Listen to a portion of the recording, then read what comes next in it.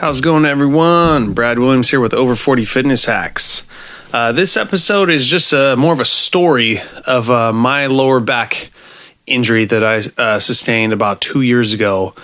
And it's a very specific one to the a herniated disc, L5-S1, all the horrible things I went through, some of the stuff that could have been prevented, and ultimately led to surgery, microdiscectomy.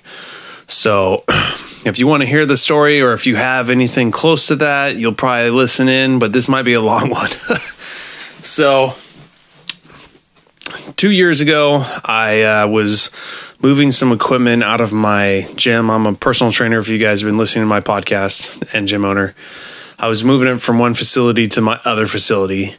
And in this particular gym, we have eye hooks that are bolted into the concrete right where the shed door raises up. We're in an industrial park. And we like to hook our ropes, battle ropes, to these little carabiners, and those carabiners clip right onto those eye bolts. And they are big, huge eye bolts that kind of sit up like 4 or 5 inches. A huge OSHA hazard if you don't put any type of warning over them. And so we put orange cones on those. So when we raise the shed door, they're exposed, and we throw orange cones right over the top of them. And that's kind of the process we used for that. Well, at the time I was, like I said, moving in a couple pieces of weight equipment, and pulled my truck up to the back and pulled out a couple heavy items, and then one of them was just like an A-frame rack you throw weight plates on. It was only really 30, 40 pounds, and for me, that's nothing. But we didn't put the orange cones back up on the eye bolts because we were just in there for 5 minutes tops to move this stuff. That was a dumb mistake, because as soon as you pass those and turn around, your brain already forgot they're there. And for the first couple items that we took out, no problems. And then I had that little A-frame weight plate rack and walked and hit my right toe onto the eye hook and fully leaped out with my left foot into the biggest split lunge you've ever seen, holding that 30, 40-pound rack. And I stopped myself. So the one time in the world where all my balance training screwed me, I probably should have fell with this thing. But this thing did have a couple, bars sticking out that might have impaled me or cut me up or something. But I caught it fully and held it, and then the weight jerked and I stopped it from falling. So not only did I catch myself, I stopped the 30-pound rack from leaving my arms. Oh, that was the worst thing I could have ever done. I immediately felt a little tweak pop, but no immediate pain, and, checked myself. Everything was kind of fine. And then we continued to finish the rest of the stuff, and that was done for the day. Then I think by lunchtime of the next day, I noticed, oh my God, I think right there on the spine, L5-S1, I was feeling something. So I was like, maybe it's just something a chiropractor could fix. I'll schedule something, maybe this week or next week. Then the next day happened, and I was completely immobilized. So it took about a day and a half for this injury to really inflame and set in. And, oh my God, just not really too much pain, but just could not walk. So I got a chiropractic appointment from one of my friends, and for the next day, and the next day, even worse. I could barely even get in the car, probably not even safe to drive. Made it to his facility, and I'm not kidding you guys, I couldn't lean over 1 millimeter. Not to mention the footsteps. I was taking 1-inch shuffle footsteps just to get to his thing, and he happened to be the only chiropractor that I know that's on a second story with all the possible injuries you could possibly have. And it took me probably 15 minutes to hand over hand pulling my body up each stair step to even get in there. I was bad. So finally got in there, told him the story, did all this stuff to me, worked on me for like an hour. And oh my God, some of the things he did to pop it back into place or whatever he needed to do, I was screaming bloody murder. But got out, then I had to walk around his I finally got down the stairs again, walked around his parking lot because it was even worse than before, like maybe half-inch steps, shuffle steps. So I was walking around the parking lot, and I probably took an hour, and I had to go to work to the gym too.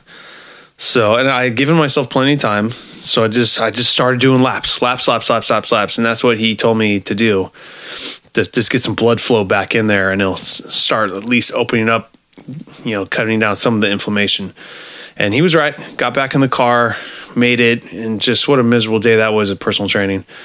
Next day, I felt really good. There's still something in there, but holy crap, it probably took 70% of the pain out.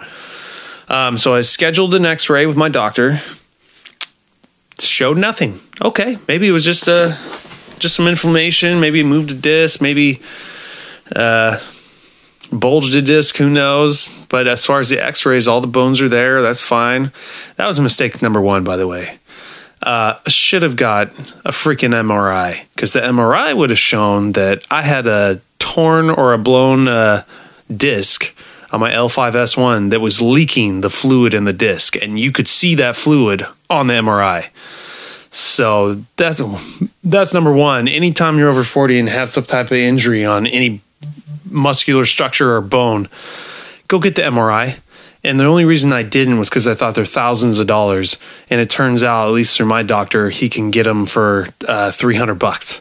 Oh God. I think the x-ray was $100. It's like just barely 3 times as much as the x-ray was. Anyways, going back to the story. Thought I was good.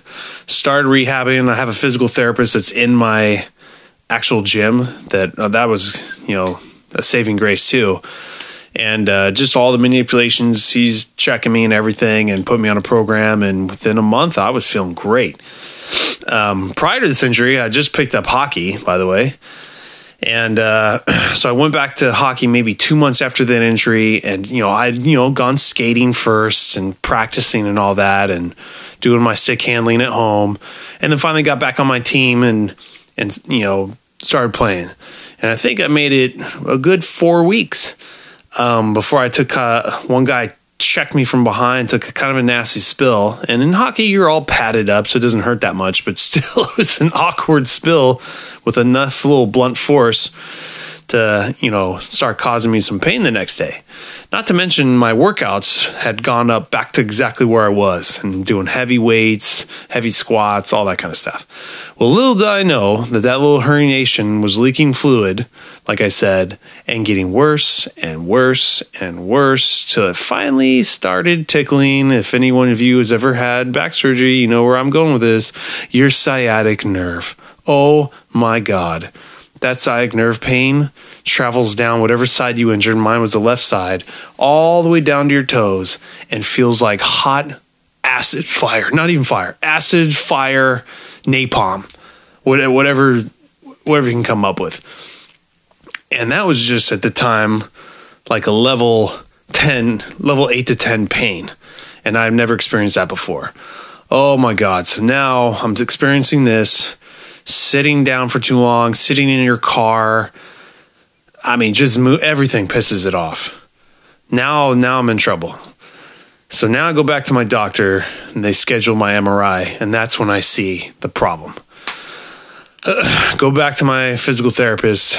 Now we know what he needs to do for that. Gave me some new exercises, and I tried for, I think, a month and a half, and this is coming from a personal trainer. This is not a normal person gets some exercises from their therapist and maybe does them twice a week, if that. This is a personal trainer. When we're set to what our goals are in fitness, we're doing them. I'm doing these things 5 to 6 times a day for month and a half straight, and it's only getting worse. So my level 8 to 10 pain became a full 10 pain, then a 15 pain, then a 20 pain. And the only reason I say it's increasing that level is because before, that was the worst pain I've ever felt in my life, and that's why I called it level 10. Little I know, it got worse and worse and worse to the point where I was like level 30 pain, and now I'm like screw you, therapist. This ain't working. I'm going to see a surgeon. So I made some things happen, and I got to see a actual back surgeon. It was a referral from one of our clients. Awesome guy. Came in. My dad's a doctor, so I brought him with me to the appointment. And then the surgeon looked at this and said, "This is a really bad herniated disc."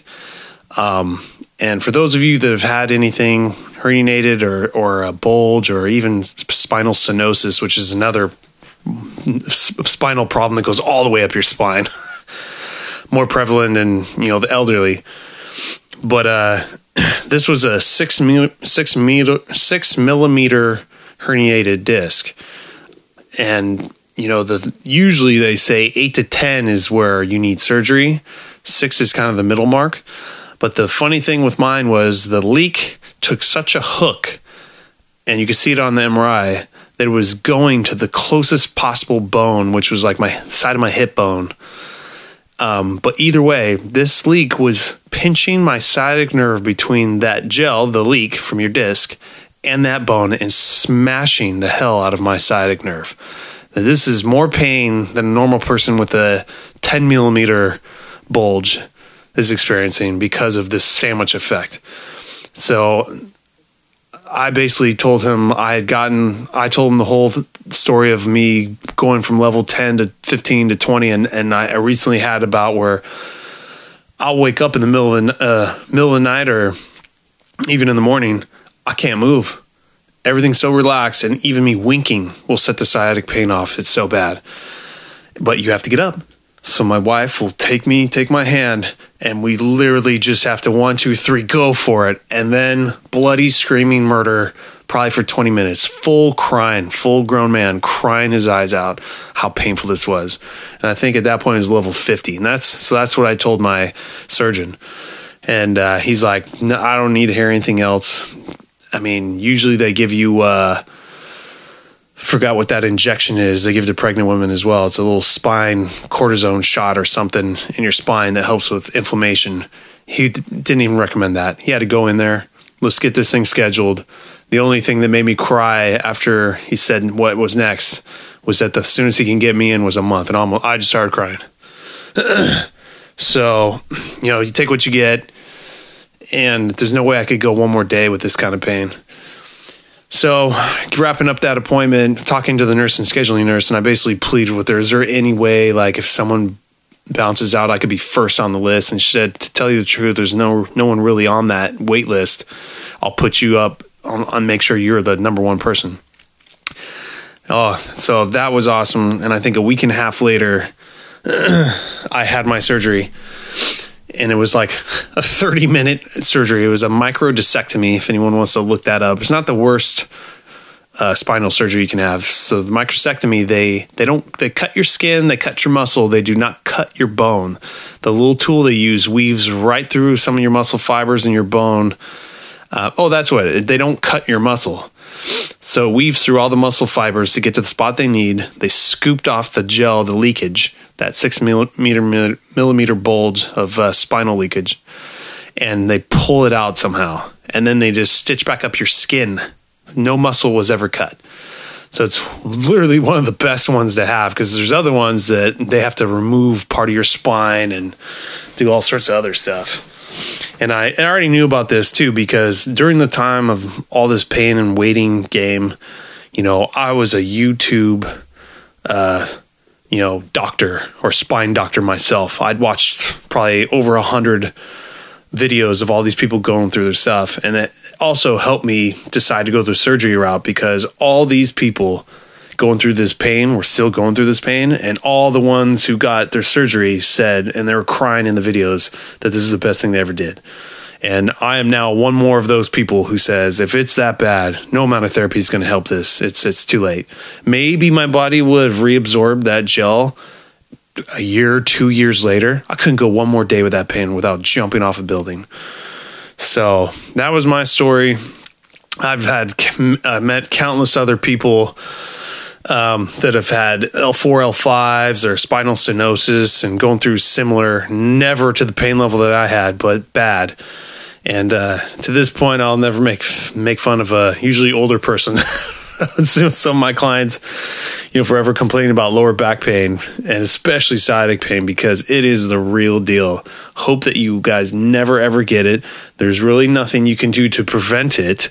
Like, I had never really gotten a major injury in my life, and being a personal trainer, lifting all that kind of heavy weight, I always have perfect form. Other trainers are watching too. Never had anything like this.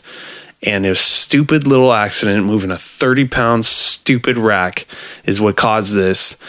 The only thing I can say out of this whole story is, when your pain level gets to that point, get the damn surgery. And then the other point being, get the MRI. It's not as much as you think. MRI for everything. So that's all I got to say. That's my story. If anyone wants to reach out with theirs, or go on YouTube and research yourself. But sciatic pain is no joke. Well, that's all I got. Thanks, guys, for listening.